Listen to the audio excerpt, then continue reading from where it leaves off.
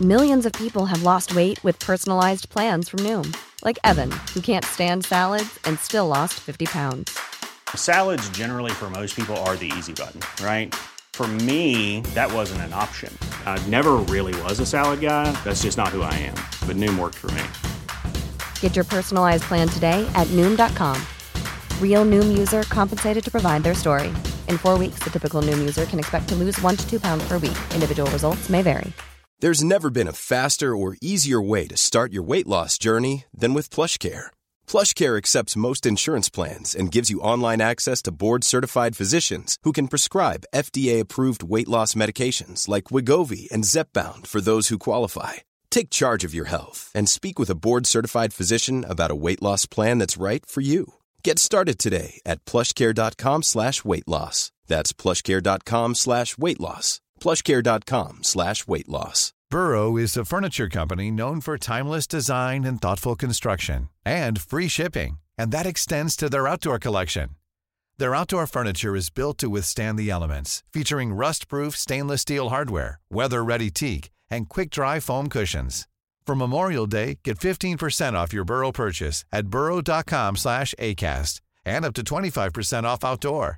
That's up to 25% off outdoor furniture at burrow.com/acast.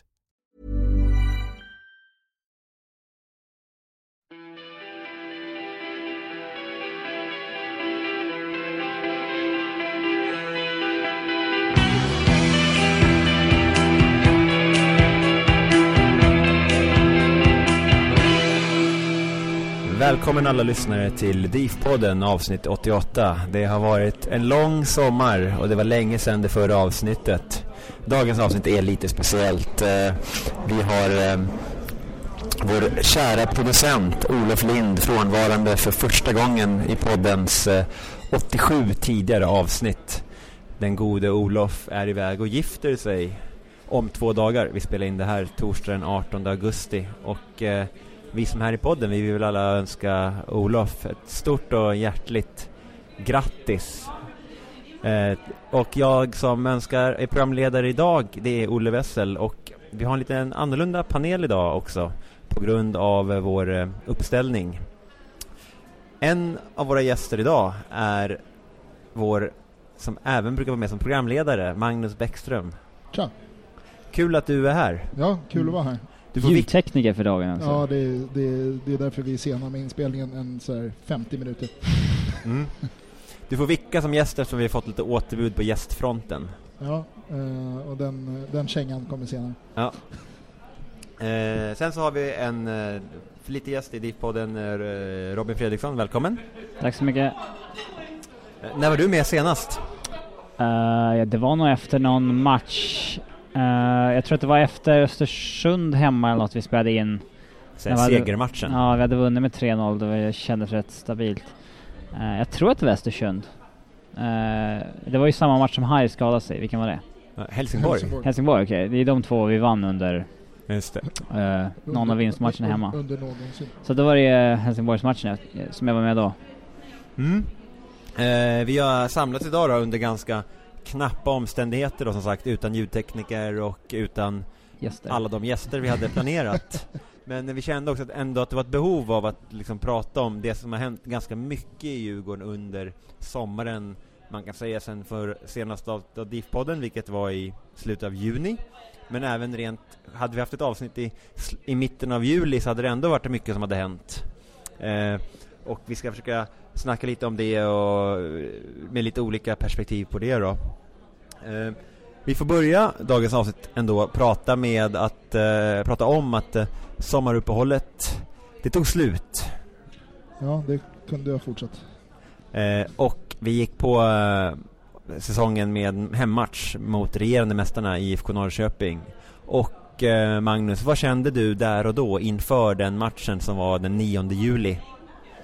Då kände man väl mest att det var kul att komma igång igen, att det skulle bli jävligt skönt med allsvenskan. Alltså EM och sådär i all ära, men det var ett ganska tråkigt EM. Alltså det hände inte så jävla mycket i matcherna liksom. Även om det är kul med stora mästerskap så är allsvenskan något helt annat. Det är hemmaplan liksom. Och det är alltid roligare att gå och se Djurgården än att se på någonting annat. Så det var väl den känslan man hade, och sen var man väl spänd på att se om laget hade fått med sig någon form av positiv känsla. Robin, inför den matchen då, och när du så att säga tittar tillbaka då på vårsäsongen som hade varit väldigt knackig, vi började bli ganska oroliga för spelet och för resultatet, båda två. Vad kände du när du tittar tillbaka då kring den 9 juli? Jag var ju ganska orolig för matchen mot Norrköping, vill jag minnas, för det är ändå ett av seriens 3 bästa lag liksom. Och hemma bortaplan tycker inte jag spelar så stor roll. Det är ändå 11 mot 11 och de har majoriteten bättre spelare än oss. Så Sebastian Andersson var ju steket och det blev vi varse också. Just det. Och resultatet i den matchen, det kan vi gå till direkt. 1-0 till Norrköping just av Sebastian Andersson som sagt. Men den matchen är kanske inte det viktigaste att prata om just nu, utan jag undrar lite om liksom era förväntningar ändå av vad ni kände inför och efter Norrköpingsmatchen då och vad tänkte ni om Djurgårdens säsong helt enkelt? Det var väl typ match nummer 13 kanske var? Så har ni nästan spelat halva säsongen. Omgång 13. Nej, men alltså jag kände väl att det var väl en okej insats mot Norrköping. Alltså vi vart inte utspelade. Vi skapade inte jättemycket. Det var ganska vi spelade jämnt mot ett bättre lag. Ja, det var en ganska intetsägande match från deras sida kände jag. Men att vi stod upp helt okej, men för platta i båda straffområdena för ofta gjorde att de vann matchen. Så det var väl lite så det kändes. Men jag hade ändå en hyfsat bra känsla efter Norrköpingsmatchen. Det kändes som att det fanns något att kunna bygga på. Just där och då så kändes man inte som att det var en sån jättefara att man började blicka ner mot kvalsträcket. Det var väl egentligen matchen efter när vi torskade mot Jönköping då också som man började känna sig orolig. För då kändes det som spelet började gå i lås ordentligt. Och vi började få så återkommande situationer av att vi kunde starta matcherna bra, så fick vi minsta motgång och efter det orkade vi inte resa oss överhuvudtaget. Och det var exakt så det var mot Jönköping, att vi har ju en riktigt bra första kvart eller något sånt där. Första 25 kanske det var, men tills de ju 1-0. Efter det orkade vi knappt resa oss. Och i vilken minut gjorde de 1-0? 20 där någonstans va? 20-25 någonstans där. Sen kände sig gamnacke direkt på i princip alla utom Mange Eriksson. Som var liksom en ny och inte har historien av många förluster i ryggen liksom.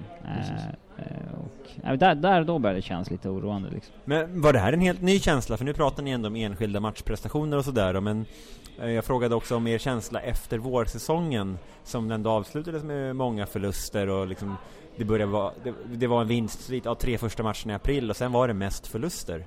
Så liksom när ni ändå kom in där efter sommaruppehållet, när ni tänkte tillbaka liksom, tänkte ni att Djurgården är nog ett bottenlag, eller det här är laget har ingen vinnarskalle, ingen kämparanda liksom, den generella känslan kring laget?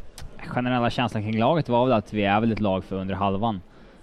Och där och då började man väl inse också att våra 3 första matcher för säsongen när vi vann, just där och då började man inse hur dåliga Gävle och Falkenberg faktiskt var, som vi hade slagit i de där 2 av de 3 matcherna.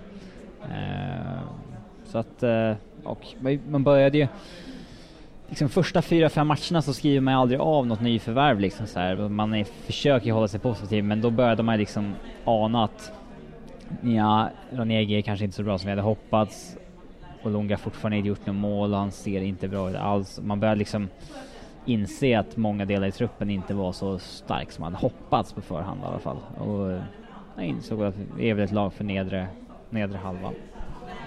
Magnus, vad kände du då? På vilken nivå rankar du Djurgården efter vårsäsongen? Ja, det var ju under halvan. Alltså, så började tankarna gå. Jag hade ju rätt höga förväntningar inför säsongen och kände att vi hade alla möjligheter att bygga vidare på fjolåret och men kanske ta ett kliv till och med. Men då räknade jag med att Ranegi skulle hänga 15 kassar i år. Det kommer jag med all sannolikhet inte att göra, men alltså känslan var inte bra. Alltså det var den inte. Det kändes ju som att det behövde komma in lite injektion utifrån, främst i form av spelare. För även om vi förlorade mycket i våras så kände inte jag personligen kände inget tvivel gentemot Pelle som tränare under vårsäsongen. Även om jag många gånger tyckte att vi kanske var lite enkelspåriga i vårt sätt att spela och så sätt blev lättlästa, så kände jag ändå att det finns en trygghet i det också, att vara så, alltså, vad ska man säga, enkla i sitt spel som ändå var. Och sen får man ju ha i åtanke vad vi inte hade på plan. Liksom, vi saknar bara 2 kanske bästa kreativa spelare offensivt. Och då fallerar väl det systemet mer än många andra, just för att det är så pass statiskt i övrigt. Men det är ett par spelare som kanske ska lösa upp det. Så känslan var väl inte bra efter vårsäsongen. Det var väl just där att det kan bli under halvan och vi behöver ett break och spelarna behöver få ladda batterierna. Ja, ni nämnde att vi förlorade mot Norrköping, sen förlorade vi mot Jönköping. Därefter förlust mot Sundsvall och till slut en förlust mot Kalmar. Och vilken av de här prestationerna var egentligen sämst i era ögon? Vad var bottennappet? Jag kan nog fortfarande tycka att första halvleken mot Sundsvall är kanske den bästa halvleken vi har gjort den här säsongen. Ja, det var ju snöpligt som fan att vi skulle torska så vis. Jag vet att många var nöjda med Kalmar-matchen, liksom att vi ändå fick någon form av en okej prestation där, men jag tycker nog det var en av de sämre faktiskt. Jag tycker inte att vi fick något bra resultat av formationsbytet där till 5-3-2. Men sämsta prestationen är väl förmodligen Jönköping efter deras 1-0 mål och resten av matchen. Det är nog jag ska säga. Ja, men det är benägen att hålla med. Och efter Sundsvalls 1-0 som de får mer eller mindre promenera in. Andra halvlek i den matchen helt enkelt. Så det är väl de två som är riktiga så här. Ja, men där inte stod att känna igen det i Djurgården som man såg förra året överhuvudtaget. Då tyckte jag inte att det fanns. Då fanns det inte ens en tillstymmelse till det Djurgården som man har sett tidigare. Nej, den Sundsvallsmatchen, hade den varit i fjol, då hade vi haft 2-0 ledning i paus. Ja, sen trummat på till 3 eller 4-0 som vanligt. Som Sundsvallsmatchen var just i fjol, sista matchen på hemmaplan. Ja. Då hade vi ju, den här gången så hade vi ju 2 omträffar första 10 minuterna. Går de in, då är det ju... Alltså får vi ledningen i den matchen, så blir det ett helt annat scenario. Nu är det... Ja, men nu är ju pappsyket på plats liksom, när den matchen kommer, att det är tungt liksom, och vi hamnar i underläge och sen får de 2-0 också, då är det liksom, då är det tack och godnatt. Och tittar man på läktarna där och Djurgårdssupportrar i allmänhet, så var det väl just efter Sundsvallsmatchen som det började formuleras på riktigt att... Kom redan i Jönköping. Vad sa du? Redan i Jönköping så fanns, om du tänker på Avgå Pelle... Ja, absolut, så hörde man ju rop redan i Jönköping. Från läktarhåll. Ja, men mer organiserat. Men det blev ju en stor uppmärksamhet kring detta, kan man säga, just efter Sundsvallsmatchen. Både kring Djurgården och även i media. Och då kanske Pelle måste avgå, är fel man för jobbet, är liksom Pelles fel och allt det där. Vad kände ni just efter Sundsvallsmatchen och när det här ämnet verkligen kom upp på tapeten? Efter Sundsvallsmatchen var jag fortfarande rätt kluven i och med att jag tyckte att vi hade gjort en så bra första halvlek mot Sundsvall. Men det är svårt att... En sån förlusttrend är ju svår att ta sig ur. Men det var ju först efter Kalmar-matchen som jag skrev någonting om att det är nog, de måste nog byta nu bara för att liksom ta sig ur den här trenden och liksom börja om på nytt på något vis.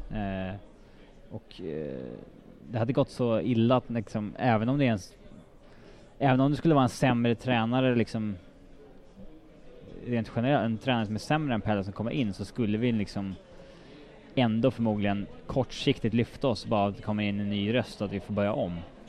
Så där, efter Kalmar-matchen kände jag nog att det var dags, och det var ju då det skedde också. Jag var nog lite samma, att efter Kalmar så kändes det så här att jag gillar Pelle. Det har jag alltid gjort. Jag har egentligen inget ont att säga om honom som tränare, därför att hans fotbollspassion och det, alltså så mycket tid som han har lagt ner i Djurgården när han har varit här. Har man inte varit på Kaknäs så har man inte pratat med honom, så förstår jag att man kanske har varit mer skeptisk. Men det är, alltså, han har brunnit genuint varenda timme som han har varit vaken som han signar för Djurgården, att göra allt han kan för den här klubben.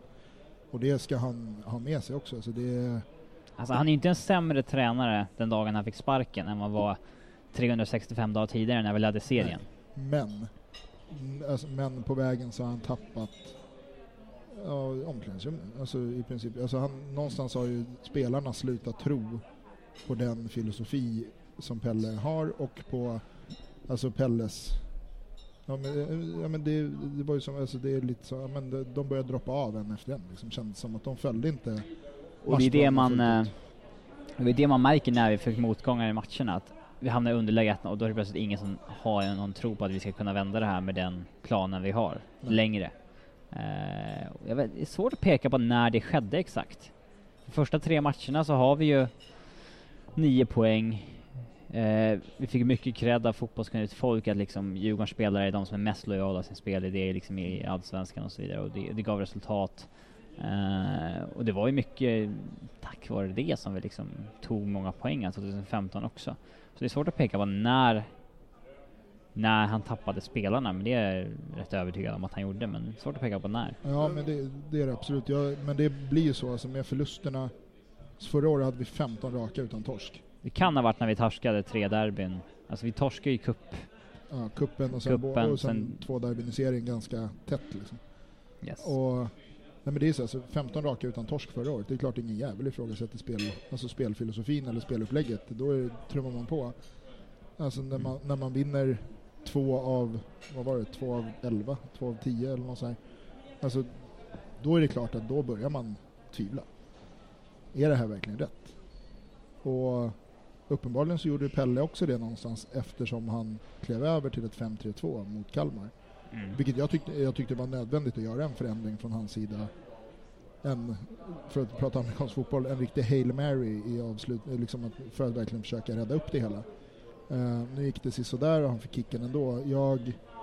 Jag tycker det var rätt läge att byta tränare, absolut. Men jag tycker fortfarande inte att Pelle ska hängas så hårt som han har gjort av vissa, framförallt på sociala medier.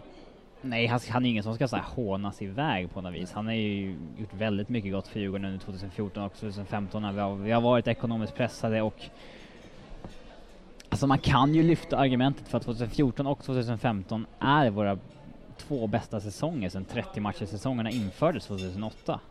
I konkurrens med 2013 då, som när Högman kom in halvvägs, så den säsongen är lite så här, ja, det finns ju en första del av den säsongen och en andra del, men 2014 och 2015 är våra bästa säsonger liksom över 30 omgångar sen 30 matcher infördes 2008, liksom både målmässigt och liksom hur stabila vi var som lag.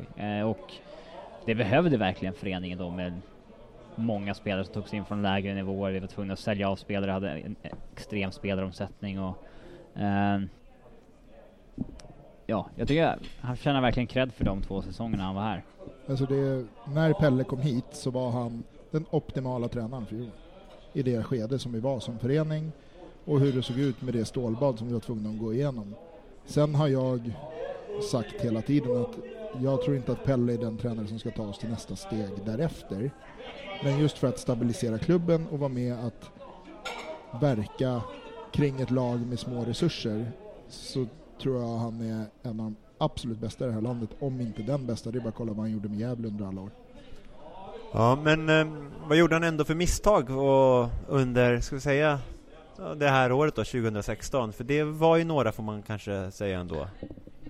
Han borde kanske försökt liksom, vi har ju sett Ranega uttala sig nu efteråt, att vi har sett en Ranega som är mycket bättre i de här matcherna med Dempsey då, som säger att han inte gillade Pelles filosofi, att man var lite för låst, liksom inte så mycket frihet, och att där gjorde väl Pelle kanske ett misstag, att det är kanske inte hans grej och ingen situation han har varit i förut, men man märker att man har en väldigt svag trupp, en trupp som är svagare än vad man har tänkt sig. Och om man då har ett namn som Ranegi och du vet att vi måste hålla den här killen liksom på humör för att han ska prestera och då för att lyfta vårt anfallsspel, då måste man förmodligen anpassa sig på så vis att man ger honom en sorts roll han trivs i, även om den liksom går utanför ens egna grundfilosofier. Och där gör han ett misstag. För Ranegi, så han har ju inte sett ut som en superettan-spelare ens under en 10 matchers period. Han var ju jättebra första 2-3 matcherna.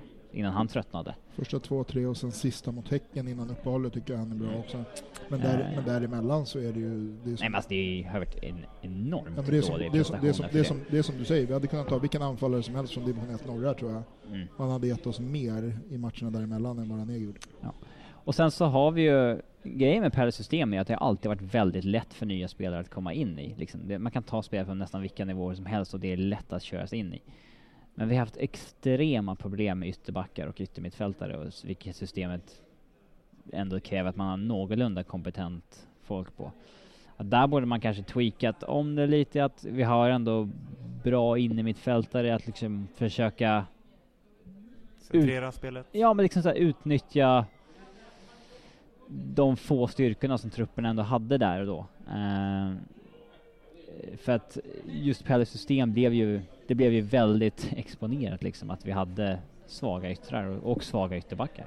Ja, alltså när den ytter som kanske var bäst under Pelle den här säsongen var Jesper Karlström som är central mittfältare. Då är det ju någonting som inte har gått rätt. Det var innan vi fick in El Kabir och Mange Eriksson.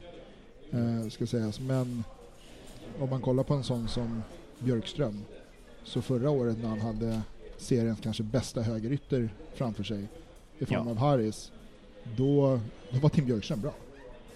I år fick han spela med spelare som Moon och dylikt framför sig. Då blir han exponerad för den begränsade fotbollsspelare han är. Och där någonstans föll väl, alltså som jag sa tidigare, att vi tappar bara två mest kreativa offensiva spelare i form av Harris och Kerim. Låg nog Pelle mycket mer i fatet än vad jag hade kunnat göra med andra tränare, därför att i det här ganska strikta spelsystemet så behöver han ändå kreativa hjärnor framåt som kan bryta mönstret utanför de ramar som finns liksom. Och det är inte så många andra spelare som gör det i den här truppen. Det finns ju de som hävdar att han, eller som tycker att han gjorde ett misstag med målvakterna också, att det var lite så här oklart vem som skulle stå. De varierade under kuppen. Den började Höje, sen fick Hampus gå in och sen kom Höje tillbaka. Men jag vet inte om jag kan lasta honom så mycket för det är ju verkligen så att ingen av dem har levererat, och det är klart att man liksom i desperationen av att förlusterna där då liksom gör förändringar, även fast det är en position man liksom gärna har en säker etta på, men finns ingen sån så... vi såg Örebro i fjol som hoppade med Jakob Rinne och Oskar Jansson för att ingen av dem levererade under första 20 matcherna. Men där måste jag säga att jag är förvånad över att han gick tillbaka till Höje.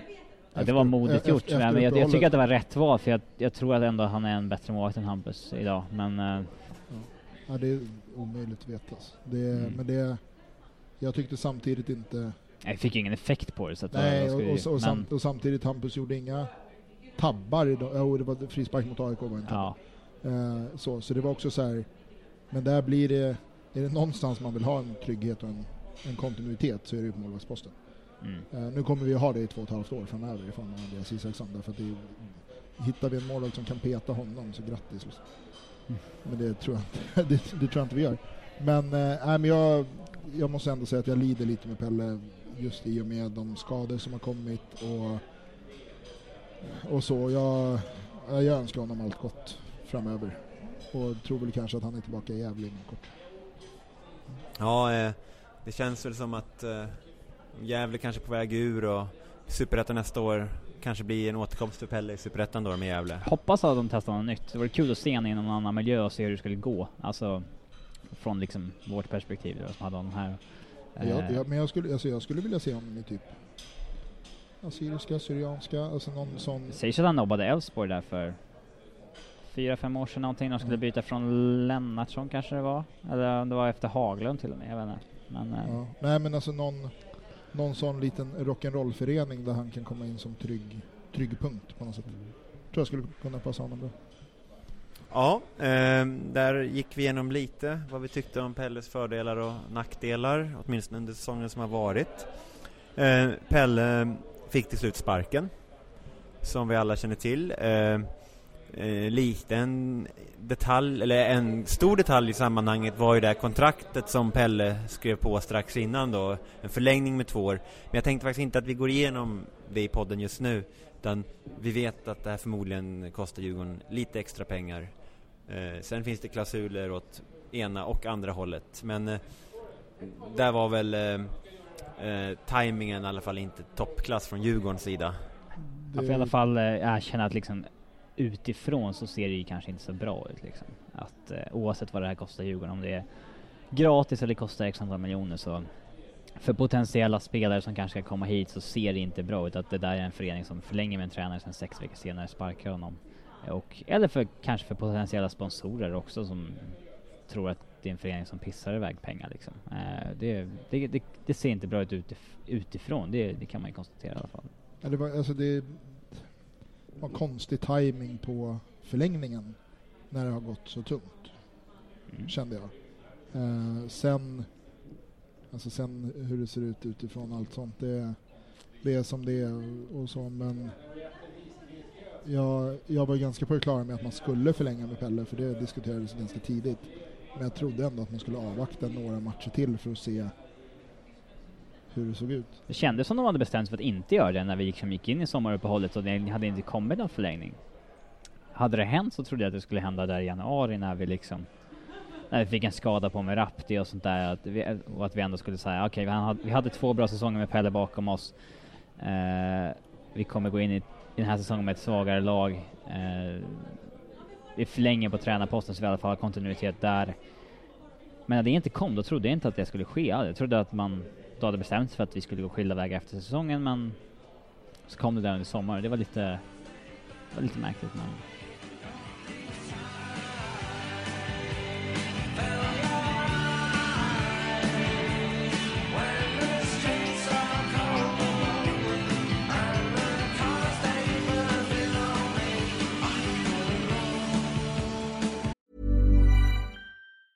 There's never been a faster or easier way to start your weight loss journey than with PlushCare. PlushCare accepts most insurance plans and gives you online access to board-certified physicians who can prescribe FDA-approved weight loss medications like Wegovy and Zepbound for those who qualify. Take charge of your health and speak with a board-certified physician about a weight loss plan that's right for you. Get started today at plushcare.com/weightloss. That's plushcare.com/weightloss. plushcare.com/weightloss. Hiring for your small business? If you're not looking for professionals on LinkedIn, you're looking in the wrong place. That's like looking for your car keys in a fish tank.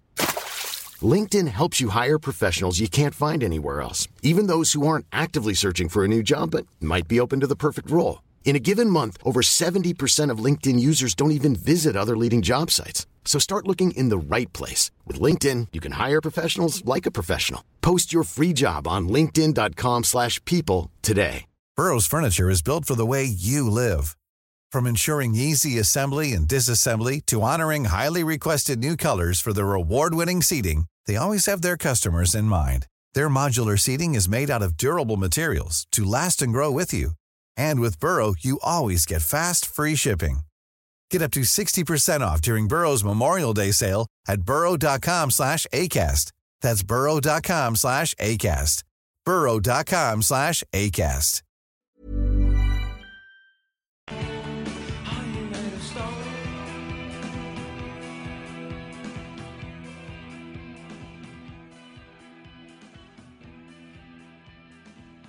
Ganska snabbt efter att Pelle hade fått sparken då så presenterades Mark Dempsey, en brittisk tränare med bakgrund framförallt i Manchester Uniteds ungdomsverksamhet, men som har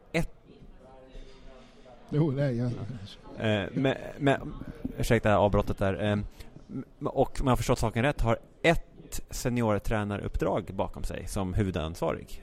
Ja, i Hagasund, där han avgick då i somras. I juni, va? I juni, va? Ja, i somras, ja. Efter konflikt med styrelse, ja.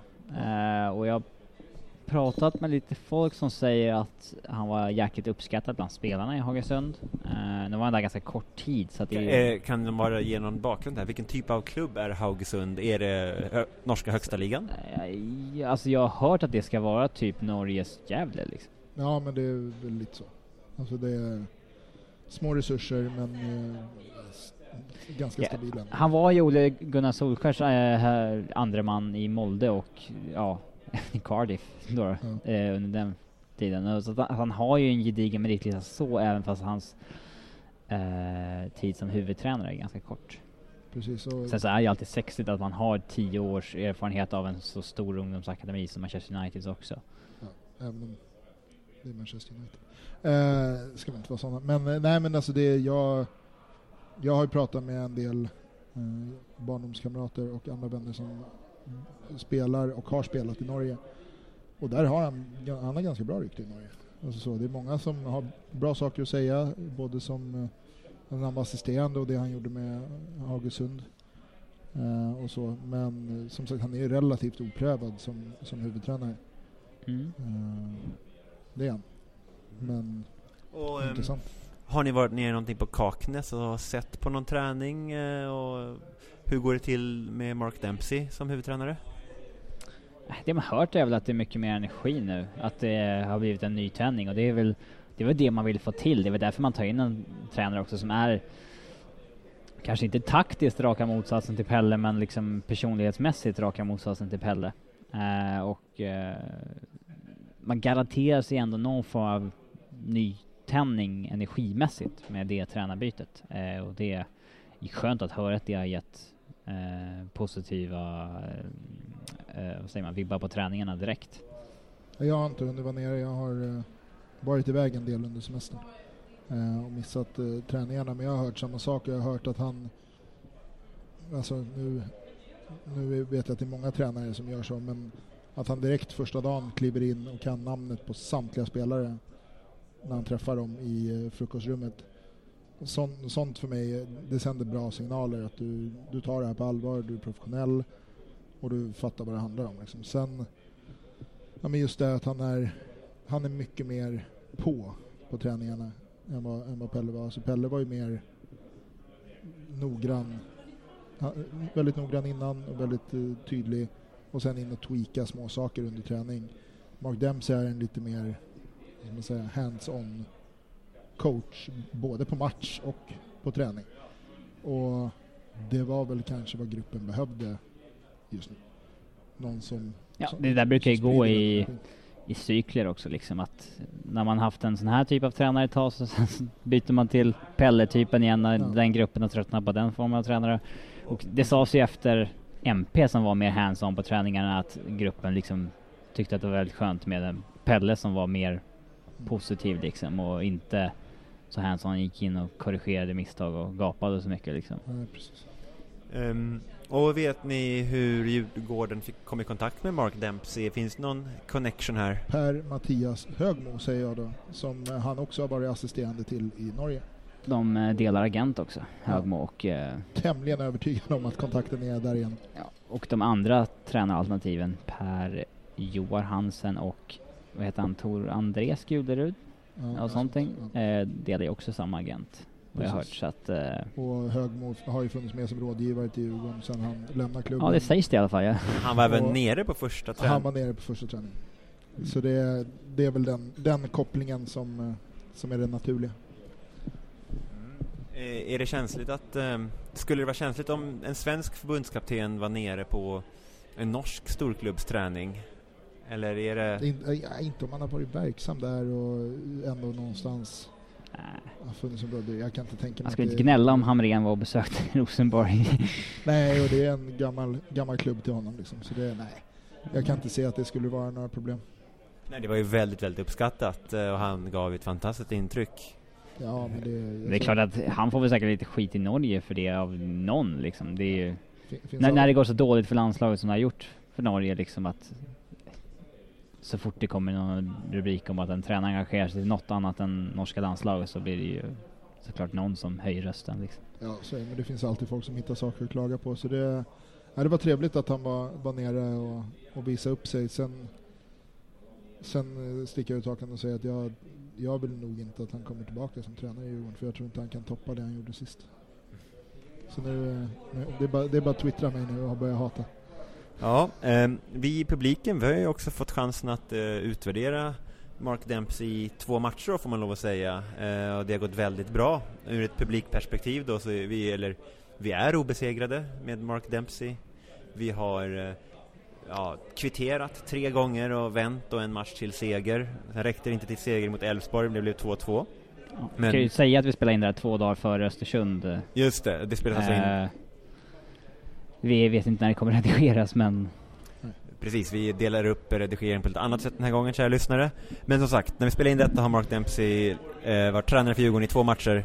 3-1 mot IFK Göteborg och 2-2 mot Elfsborg. Och förutom själva resultaten så innehåller de här 2 matcherna då seger mot ett storlag. Det var länge sedan vi gjorde något sånt med Pelle. Kvitteringar då mot storlag och liksom vända och hålla upp energin, så att det verkar ju verkligen ha gett resultat. Ja, men så är det. Ja. Det är ju alltså den kortsiktiga effekten på ett tränarbyte brukar ju vara just det här att du får in ny energi och alla vill verkligen visa sig från sin bästa sida direkt och visa att men du gör rätt som tror på mig och ger mig den här chansen.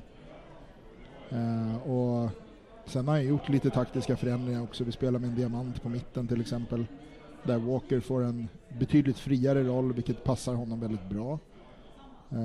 Nu har vi väl ingen naturlig städgumma när Falsetas är borta, annars är det en roll som passar honom extremt bra också, att vara den som ligger och skär vinklar och dödar ytor på ett defensivt mittfält. Nu när han är borta så skulle jag nog nästan vilja se Marcus Hansson kliva upp i den positionen. Och sen framförallt att vi blir betydligt aggressivare i pressen. Det känns som att han har släppt lös spelarna lite mer. Ja, lite mer fria tyglar offensivt, och det är ju det Ranegi har sagt att han gillar också. Ja, och det har han visat med 2 matcherna. Framförallt Elfsborg tycker jag han är bäst på plan. Han är bäst på plan, överlägset med Elfsborg. Det är inget snack. Han är fantastisk och involverad i bägge målen, men inte bara det, utan hela auran kring honom mot Elfsborg är den auran som man har förväntat sig att få se varenda match. Sen fick han göra mål mot Göteborg också. Och jag tror att det var viktigt för honom att få trycka in en boll, även om det var öppet mål. Liksom så. En sak vi har sett i de här 2 matcherna är dock likadan som när Pelle var tränare för laget. Försvaret är fortsatt risigt, om man säger så. Är det så att vi har för dåliga spelare där bak? Ja, alltså... Svårt att säga. Vi har ju haft för dåliga försvarare under tidigare säsongen, ja. Men nu har det ju skett lite rotation där. Vi har precis sålt Omar. Vi fick in Niklas Gunnarsson spela sin första match på högerbacken. Kebba har gjort ett par matcher. Det är ingen kontinuitet där bak just nu. Så jag hoppas att man kan landa på någonting där så man kan hålla sista 10 matcherna i alla fall. Och det smittar av sig att vi inte haft någon målvakt som någon litar på. Det gör det. Jag tror att när Andreas Isaksson väl börjar spela, om det nu är på lördag eller om det är lördagen efter, så kommer det bara på ett par matcher bli en jätteskillnad för framförallt de som då är mittbackar. Därför att det är en helt annan trygghet med den sista utposten. Nu gjorde Höjer det bra mot Elfsborg, ska sägas. Det kändes som att han tog den här för förutom 2-1-målet var ju katastrof av Höje. Vissa tycker det är Hansson, vissa tycker det är Höjes. Hansson kommer fel och nicken är väl rätt mitt på. Liksom. Men många vill reagera på att Höje går ut på bollen, ångrar sig och går tillbaka i målet, och därför Hansson inte är beredd på... Nej, och det är det värsta du kan göra som målvakt. Alltså, fattar du ett beslut, då måste du committa dig. Som när Ellegard springer ut och kapar han Han kan inte stanna halvvägs där. Nej, men alltså, där har han ju bestämt sig. Det är alltså så. Annars sätter du ju både dig själv... Du sa att jag gjorde okej, men det här sa du just att det var... Så gör man inte som målvakt. Nej, men just, alltså, det är väl den grejen som är sisådär. Men jag tycker ändå han var bättre den matchen generellt än man har varit tidigare under säsongen. Han har ju inte så mycket att göra. Det är 3 situationer på den matchen. Ja, men han gör en jätteräddning. Jag tycker inte han har gjort så många matchavgörande räddningar på det sättet den här säsongen. Alltså, han har inte gett oss så många chanser att ta poäng genom sina räddningar, eller vad man säger. Och jag tyckte generellt att han gav ett mycket stabilare intryck, bortsett från 2-1-målet. Det är väl där han blir tveksam. Men det kan ju också vara en, vad ska man säga, alltså det kan ju födas av att han inte känner någon trygghet av mittförsvaret, de känner ingen trygghet av honom, och då blir det en osäkerhet liksom. För första målet, du får Marcus Hansson ta på sig, där förlorar han duellen i straffområdet på tok för enkelt. Ja, vi hoppas väl då att försvaret blir lite bättre, och Mark Dempsey har, som ni nämnde, infört en diamant på mitten, vilket är en skillnad. Men har ni märkt av några andra förändringar? Kanske lite mindre då, men i alla fall tydliga förändringar. Ja, men det här med Mange på kanten är ju Mange går ju på kanten nu i och med att vi har valt att satsa på 2 tyngre forwards. Och vi slår ju också betydligt mer långbollar nu, eller höjdbollar ska sägas. De kommer inte från mittbackarna direkt. På våra forwards, och hoppas att bryta ner bollen där och få liksom lite duellsituationer som skulle leda till chanser. Och det är väl förvånar mig lite att Ranegi trivs i det, för han har ju sagt öppet att han liksom inte trivs med att stångas med mittbackar liksom på höjdbollar liksom. Men så länge han spelar som modell så får han ja. Men sen så att vi har gått över till en diamant på mitten, det har ju sitt pris. Det är ju att vi tvingas hålla tillbaks ytterbackarna lite mer också. Och det kan man märka det tydligt på statistiken, vad deras bolltouch och passningar kommer ifrån. Det kanske är bra då, eftersom vi har haft lite svagare ytterbackar. Alltså de är inte bra eller checkar ju det, men inte de vi har haft på högerbacken. Nej, och Gunnarsson slår väl inte mig som någon direkt offensiv ytterback heller, om det nu är han som ska spela där eller om han ska kliva in som mittback. Det får vi se hur man väljer att formera försvaret nu. Nu är ju Under Larsson tillbaka efter OS också. Men och sen alltså den stora skillnaden just med att Mange kliver ner på kanten, det är att han blir betydligt mer involverad i spelet. Och när han blir involverad mycket i spelet, då är han en toppspelare i den serien. Jag såg det redan när man Kalmar på sista matchen när Mange gick ner på mitten, att det är svårt att ha Mange på topp i ett system där vi liksom ska slå höjdbollar eller slå inlägg liksom. Det är inte hans grej. Nej, antingen ska han få utgå från en höger mittfältsposition men ha en fri roll, eller så ska han ligga snäppet bakom forwards egentligen och få, som när han vann poängligan i Malmö. Ja, då är han som bäst. Vi är nöjda och även fortsatt spända och inför Mark Dempseys fortsatta förändringar. Ska vi varför tror vi att det är ett ettårskontrakt för övrigt? Eller bara säsongen ut? Jag tänkte att vi återkommer till det här i slutet av podden. Just nu tänkte jag bara att vi tar en kort bensträckare, så vi är strax tillbaka med del 2 av avsnitt 88.